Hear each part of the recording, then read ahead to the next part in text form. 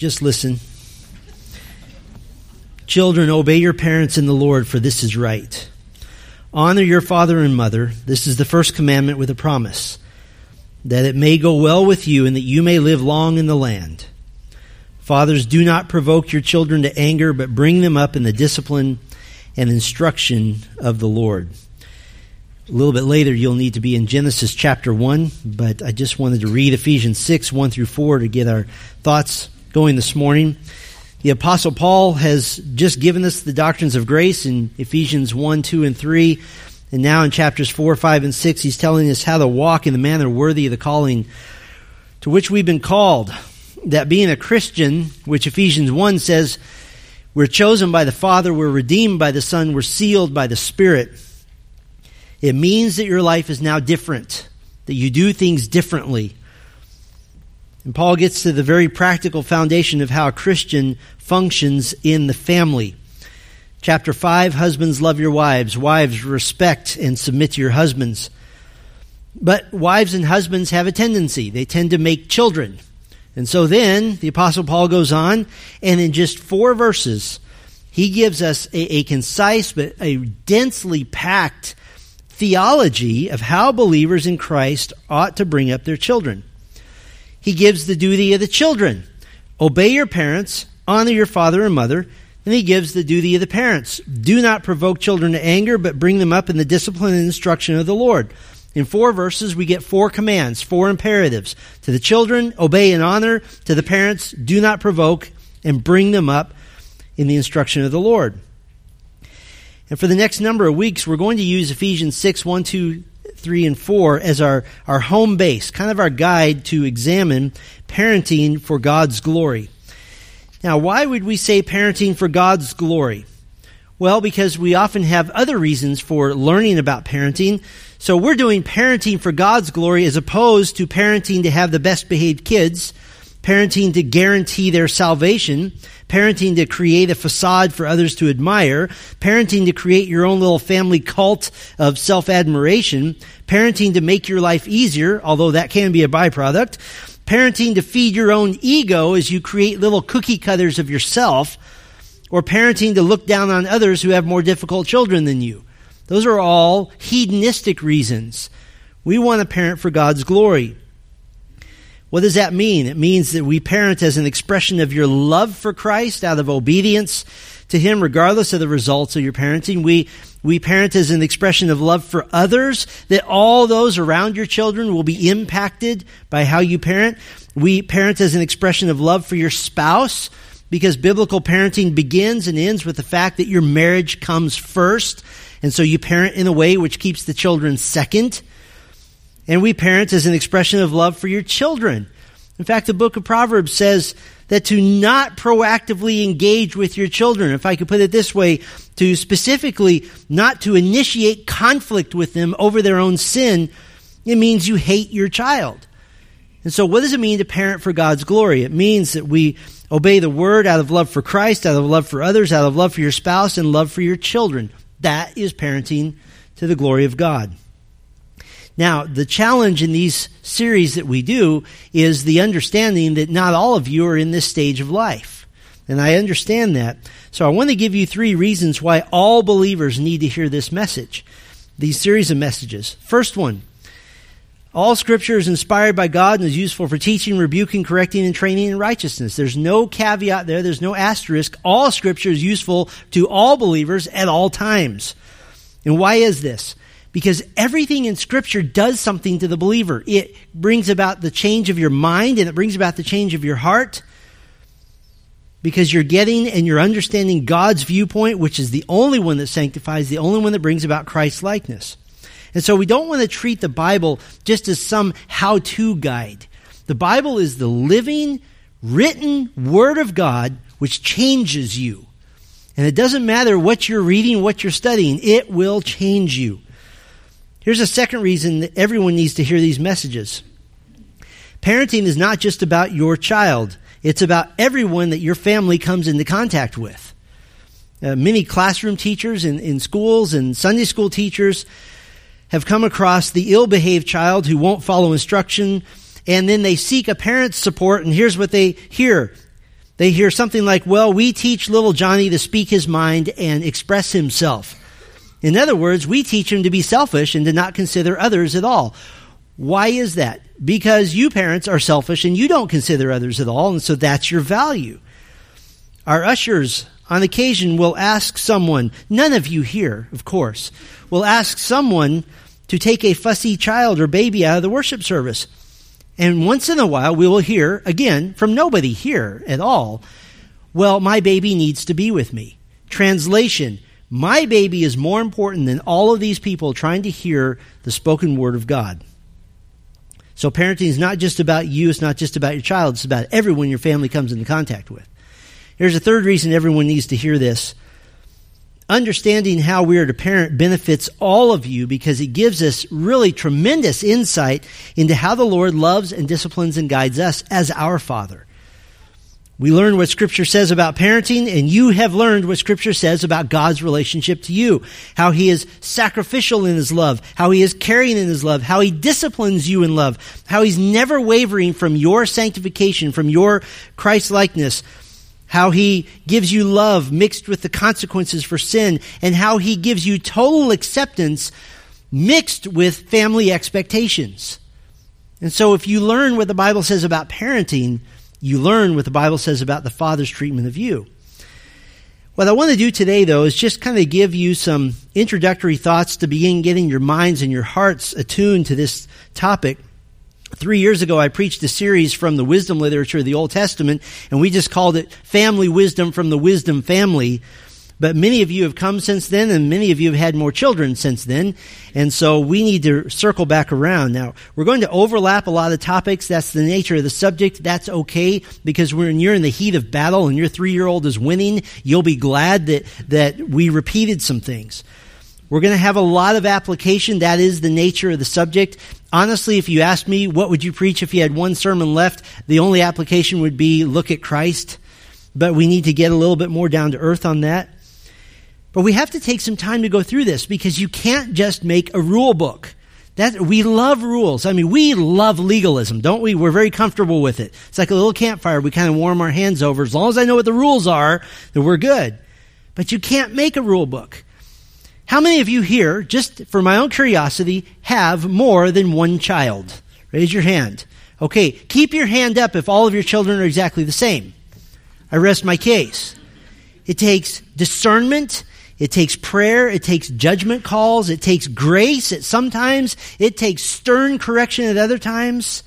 So you can't just make a rule book. We have to discern between the hard and fast principles of Scripture that never waver and the preferential issues of how to actually apply those principles. We're going to interrupt our usual routine of consecutive expository preaching. We've been in the Gospel of John, but on occasion it is good to take a broader, sweeping look at a topic. So we'll be looking at a number of passages today even. There's so much advice to be had on parenting, even in Christian circles. Most of it is bad. Most of it is frankly borrowed from the world. So what we really want to do is just try to synthesize what Scripture says. What are the principles found in Scripture? And within those frameworks, there's a lot of freedom based on your judgment, based on discernment, based on wisdom, based on each individual child, and so forth. So to get our hearts kind of acclimated to thinking about this topic, I want to just give you kind of 5 important concepts that you need to grasp to concentrate your thinking on parenting for God's glory. Here they are. I'll give them to you up front. First of all, the backdrop of parenting to God's glory. The backdrop of parenting to God's glory. Second, the beginning of parenting to God's glory. The beginning of parenting to God's glory. The third concept we need is the blessing of parenting to God's glory. The blessing of parenting to God's glory. The fourth concept is the borrowing of parenting to God's glory. The borrowing. And then finally, the burden of parenting to God's glory. The burden of parenting to God's glory. We might call these the Beatitudes of parenting. So we want to start with the backdrop of parenting to God's glory. And before I really get into this, I need to say something to you, parents that are maybe thinking right now, is he just going to highlight all the ways that I have failed? Well, the answer is yes, I will be. But we've all been there. We have all failed, and so we're there together. This is a journey. What about if you've raised your children already and you can't go back and undo that? The Lord is gracious, He's kind, but you are here to have an influence on others and to be a disciple maker of others. So let's look at the backdrop of parenting to God's glory. The backdrop. In other words, what is the environment in the world in which we live? What is the tide pool here that we're trying to swim against? Well, basically, to put it very bluntly, the world system is in total disagreement with what Scripture says about parenting on every front. That's to put it mildly. To the world, the family unit is disposable, children are born naturally good, consequences are inherently evil, spanking a child is child abuse, children are too tender to be corrected, fathers are to be more effeminate, and mothers are to model toughness. You name it, the world has messed it up. The world has nothing whatsoever to offer you in terms of teaching you how to raise children because they don't have the right motive. What's the motivation of the world? It is to make happy children and happy parents. That's a wrong motivation because sometimes biblical parenting means purposefully making everyone unhappy, especially your kids. They need to see the consequences for sin. They need to be made unhappy. The world says spanking a child is child abuse. The Bible says that you hate your child if you don't spank him. You can't get as opposite as that. So what's the backdrop? What's wrong with parenting today, and where did this come from? Where did the backwards ideas, particularly the ideas grounded in liberalism and in permissive parenting and socialist ideals, which are incidentally so much a part of those other ideologies, where did our cultural norms of child-centered, self-esteem saturated, try to reason with a 2-year-old system and philosophy come from? Where did it come from? Well, I would argue that much of the accepted sinful norms in parenting today came from the original agenda of the modern feminist movement. Because listen carefully, feminism was never just about liberating the woman from the so-called oppression of staying home and being a wife or a mother. The modern feminist movement was never about women wanting to just get out of the house, earn some extra income for the family. It was never about wanting to pursue a career over and above pursuing my God-given role as a wife and mother. And it was never about just having some freedom from duties to your husband and your children and your home life. It was never just about that. That was just a cover. That was just a disguise. That was just a fake front. What was the original agenda of the modern feminist movement? What was the real hoped-for impact on society, which has in large part been successful? The real agenda was the destruction and the tearing apart of the family as a unit. If you don't believe me, listen to a couple of women who have said so. The feminist leader Sheila Cronin, she said this: "Since marriage constitutes slavery for women, it is clear that the women's movement must concentrate on attacking this institution. Freedom for women cannot be won without the abolition of marriage." First of all. Of course, one of the most infamous leaders and groundbreakers in radical feminism, Gloria Steinem, she said in the early 1990s, quote, "By the year 2000, we will, I hope, raise our children to believe in human potential, not in God." November of 1971, a document was released called the Declaration of Feminism. This is the official agenda of feminism. Quote, "The end of the institution of marriage is necessary for the liberation of women. Therefore, it is important for us to encourage women to leave their husbands and not live individually with men. All of history must be rewritten in terms of oppression of women. We must go back to ancient female religions like witchcraft." Unquote. Mary Jo Bain, the one-time associate director of the School Center for Research on Women, she said this, quote, "In order to raise children with equality, we must take them away from families and raise them communally." Margaret Sanger, the founder of Planned Parenthood, in an article called Women in the New Race, she wrote, "The most merciful thing a large family can do to one of its infant members is to kill it." Vivian Gornick, a feminist author, she wrote this, quote, "Being a housewife is an illegitimate profession. The choice to serve and be protected and placed toward being a family maker is a choice that shouldn't be. The heart of radical feminism is to change that." A feminist author named Kate Millett, in her book Sexual Politics, she wrote, "The care of children is infinitely better left to the best trained practitioners who have chosen it as a vocation. This would further undermine family structure while contributing to the freedom of women." In other words, make sure a trained professional raises your children, not you. Naomi Goldenberg, in her book Changing of the Gods, Feminism and the End of Traditional Religions, she wrote this, quote, "God is going to change. We women will change the world so much that he won't fit anymore." You understand that this is not just a social issue. This is a spiritual fight. Robin Morgan, the former editor of Ms. Magazine, she wrote this, quote, "We can't destroy the inequities between men and women until we destroy marriage." By the way, Morgan is very famous a number of decades ago for beginning an organization called the Women's International Terrorist Conspiracy from Hell, or WITCH for short.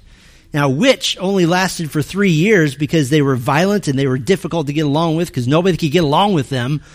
But even today, there is a growing movement to bring WITCH back. Linda Gordon, a feminist author, wrote this, "The nuclear family must be destroyed. Whatever its ultimate meaning, the breakup of families is now an objectively revolutionary process. No woman should have to deny herself any opportunities because of her special responsibilities to her children." See, the real feminist agenda is not about equal pay or about career pursuits. It is a satanic attack on God's created order meant to completely brainwash women and men into the destruction of a biblical family unit, to make it go away. So to believe that the world has anything to say to us at all on parenting is foolishness. They have nothing to say. That's the backdrop. That the world has nothing to offer. There's a satanic conspiracy to convince you to do the opposite of what the Bible says. And so for you parents who live in this culture, every time you make a decision as a parent, particularly a long-range direction for your family or a philosophical way of thinking, you need to be able to ask yourself and answer the question, where did I get this? Because if you can't point specifically to Scripture, you got it from the feminist movement. I guarantee it. So that's the backdrop. Now, let's look at the beginning. Now we can get to Genesis 1. Genesis 1. Now, one of the reasons that the world can't figure out right parenting is because right parenting isn't in a context. It's not in a context except a man-centered context. But the Bible reveals to us the purpose of mankind and how we were originally intended to carry out that purpose. And the basic unit of God's purposes consists in the family. That the family is the machine that drives God's purposes forward. And so we see God's purposes revealed first in Genesis 1, verse 26. Then God said, "Let us make man in our image, after our likeness, and let them have dominion over the fish of the sea, and over the birds of the heavens, and over the livestock, and over all the earth, and over every creeping thing that creeps on the earth." So God created man in his own image. In the image of God, he created him. Male and female, he created them. Now, mankind, if we're made in the image of monkeys, according to evolutionists, ultimately, that just trains us to have little, liberal, former monkeys in our homes who copy our ideology. And that's all parenting is about. That you're the next evolutionary cycle, and you need to do a little bit better than me. You need to be a little bit more whatever the evolution says you're supposed to be. But mankind made in the image of God, now we're placed on the earth in the context of a kingdom. God's ultimate purpose of establishing an earth includes establishing a people on earth to worship him, to be the vice-regents, the co-rulers of earth on his behalf, and to reign with him in a perfect, pristine world. And where is God going to get those worshipers? From the families of the earth. That's where he gets them. And so God created Adam and Eve. He blessed them. And the first command of God to Adam and Eve is found in verse 28. And God blessed them, and God said to them, "Be fruitful and multiply, and fill the earth and subdue it, and have dominion over the fish of the sea, and over the birds of the heavens, and over every living thing that moves on the earth." So you have mankind made in the image of God, and it's the only part of creation. You are the only part of creation said to be like God. And what is our job? It is to have dominion. And one of those ways we are to have dominion in the very first command of God to Adam and Eve, be fruitful and multiply, make babies, make more people. Now, interesting side note here, those who are claiming to be homosexual, there's no such thing as a gay person, by the way. There are people who sin with homosexual sins. But homosexual, people who practice homosexuality, they can't fulfill this purpose. They can't do it. And homosexuals who want to adopt children, they still have to rely on God's only created method of making children. They still have to rely on that. Now, as far as verse 28 goes here, we're not going to engage in the debate about whether be fruitful and multiply is a command or just a blessing. There are a lot of bad hermeneutics that have gone into making this a mandate against birth control. It's not. The case for that as a command is full of holes and is pretty easily disproven. For example, the unmarried or those unable to have children would be in disobedience to this command if it's a command, including the Apostle Paul, including others that we know in Scripture. But generally speaking, married couples ought to have babies. And they most naturally desire to do that anyway. Why? Because it is one of the functions of being made in the image of God to make more who are in the image of God. It's one of the functions.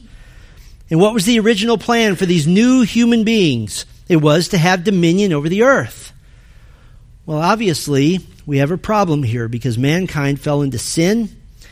And now that plan must be redeemed. It must be purchased back. And through the prophesied and now fulfilled death and resurrection of Christ, what will be the final result? What's the final result of the redemption of the world, the redemption of individuals in humanity? Nations and kings and rulers and citizens from the entire earth glorying in God, reigning with God, worshiping God, enjoying God in what? The original purpose, a pristine, perfect earth populated by worshipers, countless worshipers. And so the family unit is God's ordained way to create eventual worshipers who will glorify Him for all eternity, and that fulfills the original purpose of the family.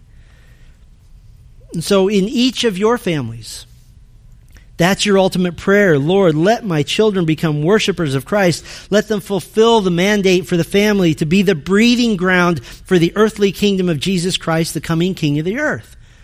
Now you have a context. Now you have an understanding of what the beginning was about, what the family was about. Well, that's the beginning of parenting for God's glory. There's a third concept to grasp. We might call this the blessing of parenting for God's glory. The blessing of parenting for God's glory. And turn with me to Psalm 127. Psalm 127. Now, we looked at the similar Psalms of 127 and 128 when we did our series on marriage, divorce, and remarriage recently, but I want to revisit it from kind of a different angle. These are well-matched Psalms. They both speak of the blessing of the Lord, and they both specifically mention the family unit as one of the blessings of the Lord. Now, just to revive your memory here, Psalm 127 is a song about divine provision, both in your hometown, and in the home. It's proverbial in nature, meaning that it's filled with timeless ideas and proverbial truths that are general principles, generally true. The first two verses of Psalm 127 demonstrate that community and a family are living a satisfied life only when living by faith in the Lord. And then the last three verses demonstrate the general principle that children ensure the happiness of a family. They give happiness to the family. And Psalm 128 is like Psalm 127. It contains proverbial truths that are generally true and mentions the family. So I want to kind of go at these from a little different angle. I just want to observe ways that children are a blessing in these two Psalms. This is a common theological position which you need to be familiar with, that children are a blessing from the Lord. And so I might identify 7 ways children are a blessing. The first we might call the blessing of purpose. The blessing of purpose. Psalm 127 verse 3. Behold, children are a heritage from the Lord. Heritage speaks of something in Hebrew that is given as a trust. It's a responsibility. It's a stewardship. Now, how many new fathers and mothers have said at the birth of their first child, I just found my purpose in life? That's a common, almost instinctive response to have found that purpose. Children give us a God-ordained task to do, and every moment that you're a parent, you have assurance that you're living a life of significance and of impact. I've seen young couples who are newly married. They're married for a few years, and the wife says, I'm bored. I don't know what to do. I've got the answer for this. You can start your little clan here. They give you purpose.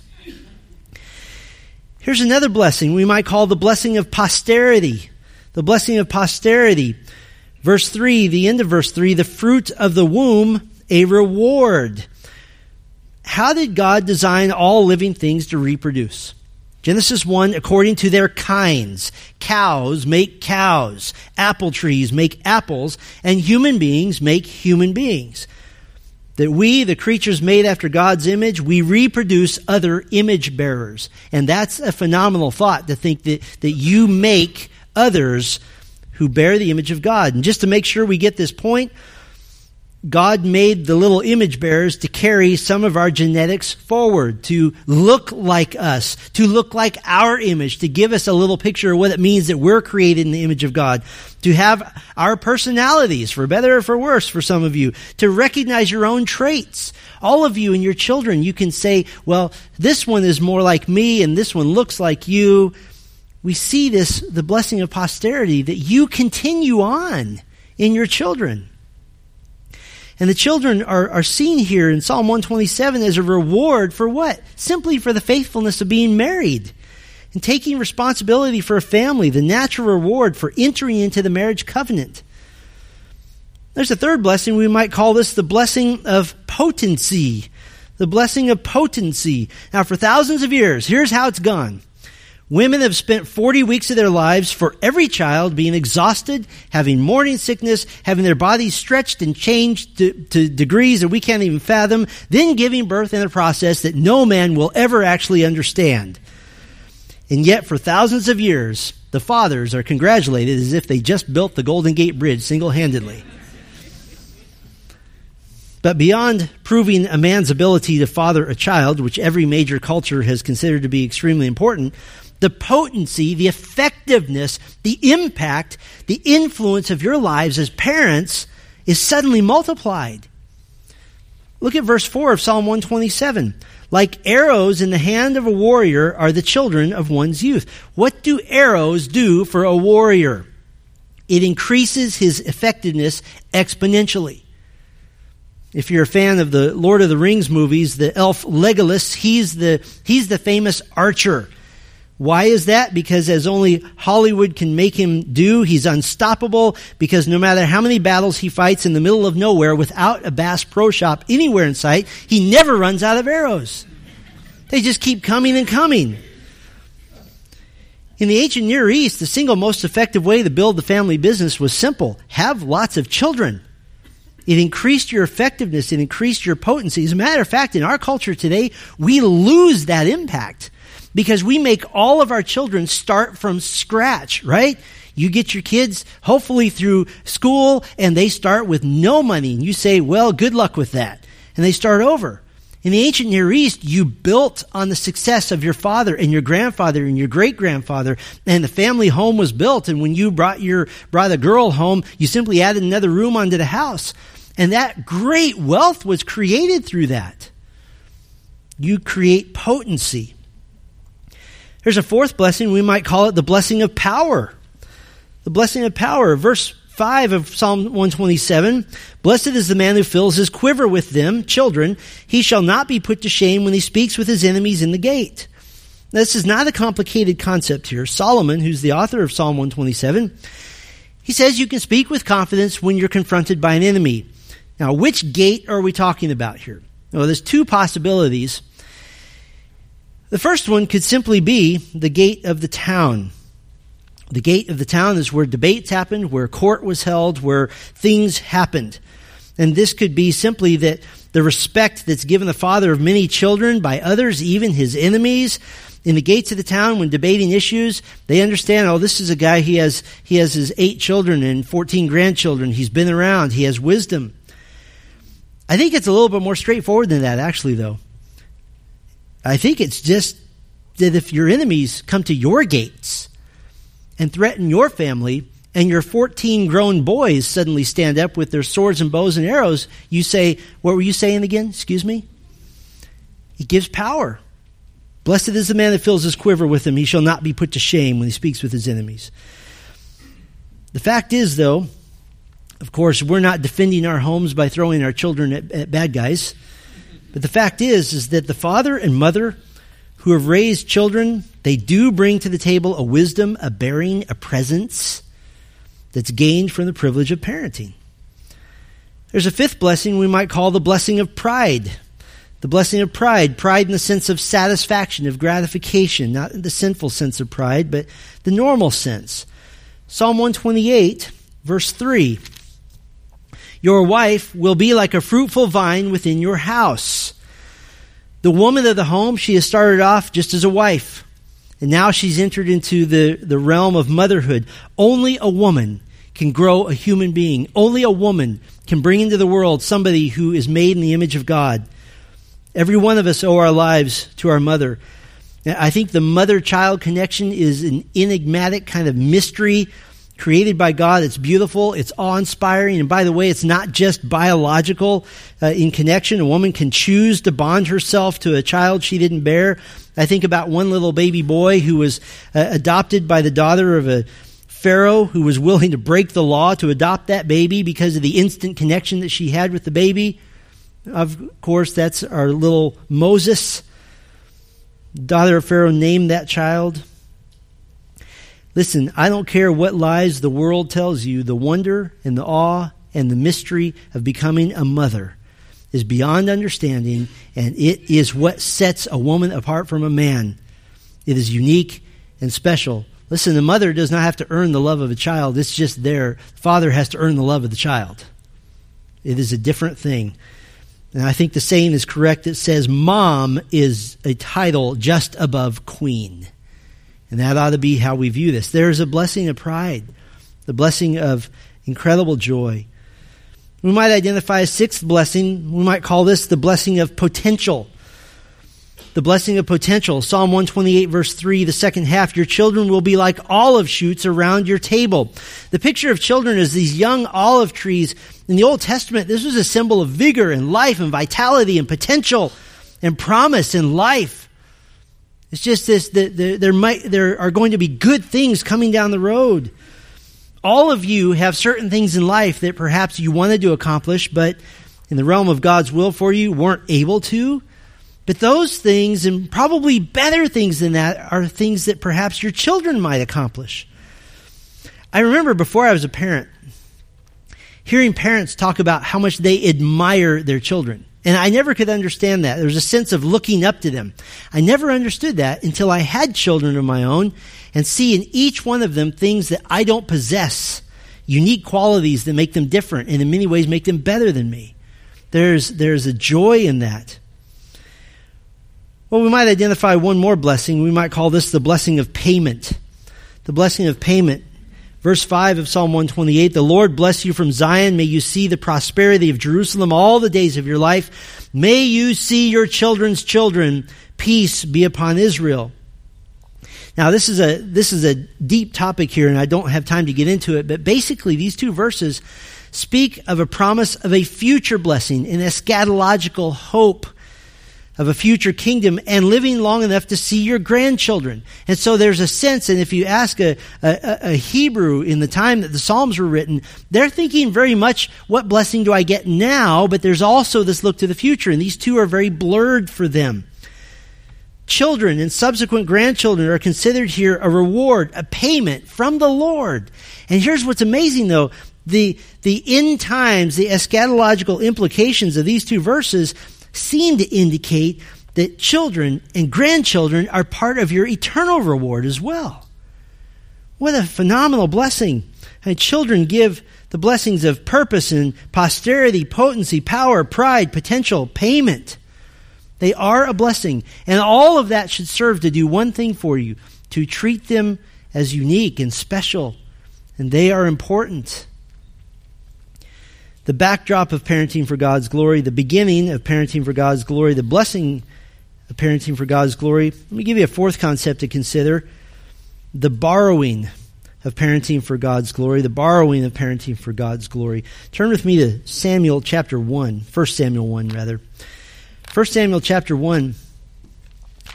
Here's the phrase, "These are my children." Well, that's not exactly true. Exodus chapter 13, chapter 22, chapter 34, Numbers chapter 3, chapter 8, chapter 18, Leviticus chapter 12, prescribed to the law-abiding Israelite that God owned the firstborn of every family, and a price had to be paid to redeem that child. Does God just own the one child? Well, in reality, no. He owns them all. Psalm 24 verse 1 says, "The earth is the Lord's and the fullness thereof." Fullness thereof is a fancy English phrase that means everything. All that is in the world is owned by Him. Now, a couple of years ago, we did our Strength in the River series. We examined Hannah, the mother of Samuel. And Hannah had so deeply yearned to have the Lord open her womb that she vowed to the Lord that if He would give her a son, she would give him over to the Lord's service. And so the Lord heard her prayer, and she had Samuel. She had him with her likely for just 3 short years before bringing him to the priest Eli to be raised in the service of the Lord. And of course we know that this was part of God's bigger plan. Samuel would become the transitional figure between the time of the judges and the time of the kings in Israel. He would anoint the young boy who would become the mighty King David.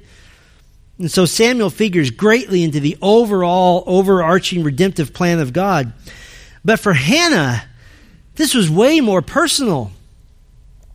As she said goodbye to her tiny little 3-year-old boy, she declared to the priest, chapter 1, verse 27, "For this child I prayed, and the Lord has granted me my petition that I made to Him. Therefore I have lent him to the Lord. As long as he lives, he is lent to the Lord." And he, Samuel, worshiped the Lord there. So the idea here is that I have loaned him to the Lord. One little challenge with this. The Hebrew word translated lend is used 170 times in the Old Testament, and it's never translated to lend. More accurately, it's translated to ask or to borrow. And in fact, the word is very related to the Hebrew word for Samuel. And so there's a word play here.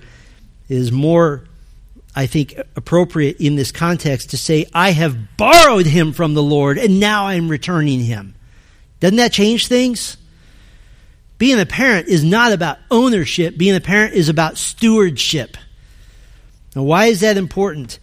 Because if being a parent is about stewardship, then they're not your children, and it becomes really important to see what the real owner says what you ought to do with his child. That examining what Scripture says versus what the world says about parenting becomes your mandate, your imperative, your duty, your obligation. Now parenting has simply become another way that we express our love to the Lord by obeying Him. So it's vital to understand the borrowing of parenting for God's glory. Why is parenting done to God's glory? Because that child doesn't belong to you. You don't get to decide how to raise them. This is not your choice. This is not your option. But neither are you ultimately responsible for the results. That is God's business. Why do you correct your children? Because obedience gives glory to God. Why do you inflict pain on disobedient children? Because your obedience gives glory to God. Why do you insist that your children hear spiritual truth? Because your obedience gives glory to God. If you raise 6 kids and you did your best to obey the Lord and 6 of them turn out to be knuckleheads, you gave glory to God. If you raise 6 kids and you did nothing that God says and they turned out pretty good anyway, God did not receive any glory. You see the difference? One final concept, one final imperative to laying the foundation here. We might call this the burden of parenting for God's glory. The burden of parenting to God's glory. God told Eve that as part of the curse of sin, quote, I will surely multiply your pain in childbearing. In pain you shall bring forth children. Now certainly the pain involved in physical childbirth is in mind here, but for any mother, the pain of childbirth is very soon eclipsed by the joy of that new child. And the body recovers over time, and the little one in the home replaces that time of agony. But why is this the first thing that God curses the woman with? Why is that? I will surely multiply your pain. It doesn't mean to make something get bigger. It means to make it more numerous. In other words, there is not just one pain. There is a second pain, a third, a fourth, a fifth pain that is multiplied, that's increased. It's not just talking about pain that's the motivation for humanity to invent the epidural. Because if that were all it is, then we've undone the curse of God now. The multiplying of pain is the fact that every child that blesses your family is tainted, is marked, is tattooed, as it were, with a sin nature that he and you cannot get away from. The first child to be born on this earth, the first baby Eve ever had, would become a murderer and convicted by God as a felon. We hold to the doctrine of total depravity. The children are born utterly incapable of coming to faith in Christ unless the Spirit of God draws them. That every child will soon make choices to sin over choices to do right. Everyone will fulfill Proverbs 22:15, that folly, foolishness is bound up in the heart of a child. That Romans 3:23 is true, that all have sinned and fall short of the glory of God. That Jeremiah 17:9 is true, the heart is deceitful above all things and desperately sick. Who can understand it? That we believe the words of Jesus Christ in Mark 7:21. For from within, out of the heart of man, come evil thoughts, sexual immorality, theft, murder, adultery. We believe the words of the preacher in Ecclesiastes 7:20, that surely there is not a righteous man on earth who does good and never sins. Those little blessings, they are quite literally on the road to hell. Now, in theological discussions, there's a debate between two biblically supportable views of the creation of the human soul. The first view is called creationism. Don't mix that up with Genesis 1 creationism. This is different. Creationism in this realm says that God creates every individual soul immediately and directly at the time of conception. And Scripture does seem to support this. Zechariah 12 verse 1 says God, quote, forms the spirit of man within him. Hebrews 12:9 says God is the father of spirits. That's the view of creationism, that every time a man and woman come together and a child is created, at that moment from heaven, a soul is created. Creationism. The other major view, which is also biblically supportable, is sometimes called traducianism. Traducianism. Traducianism. That both the body and the soul are transmitted from parents by natural procreation. That it's a direct supernatural creation by God isn't necessary. That the act of making a child, you make the whole child, body and soul. John 3:6 seems to support this when Jesus said, that which is born of the flesh is flesh. And we take that to mean the whole of a person, including his soul, since the contrast is given, that which is born of spirit is spirit, which refers to spiritual regeneration. Hebrews 7 verses 9 and 10 speaks of Abraham being responsible for the creation of his great-grandson, Levi. Levi being, quote, still in the loins of his ancestor, unquote, when Abraham was alive. Abraham was responsible for him coming into existence. I think it's important to note that Martin Luther believed the Traducian view. And here's why. Because it best explains the passing on of guilt and the passing on of a sin nature. Now, you can't really be super firm on either view. Can't be real dogmatic. Obviously, God is the creator of all things, so he's the ultimate creator of our souls. We're a complex unit of body and soul, but I do lean toward the Traducian view. And I'll tell you why. A God-ordained procreation process best explains total depravity.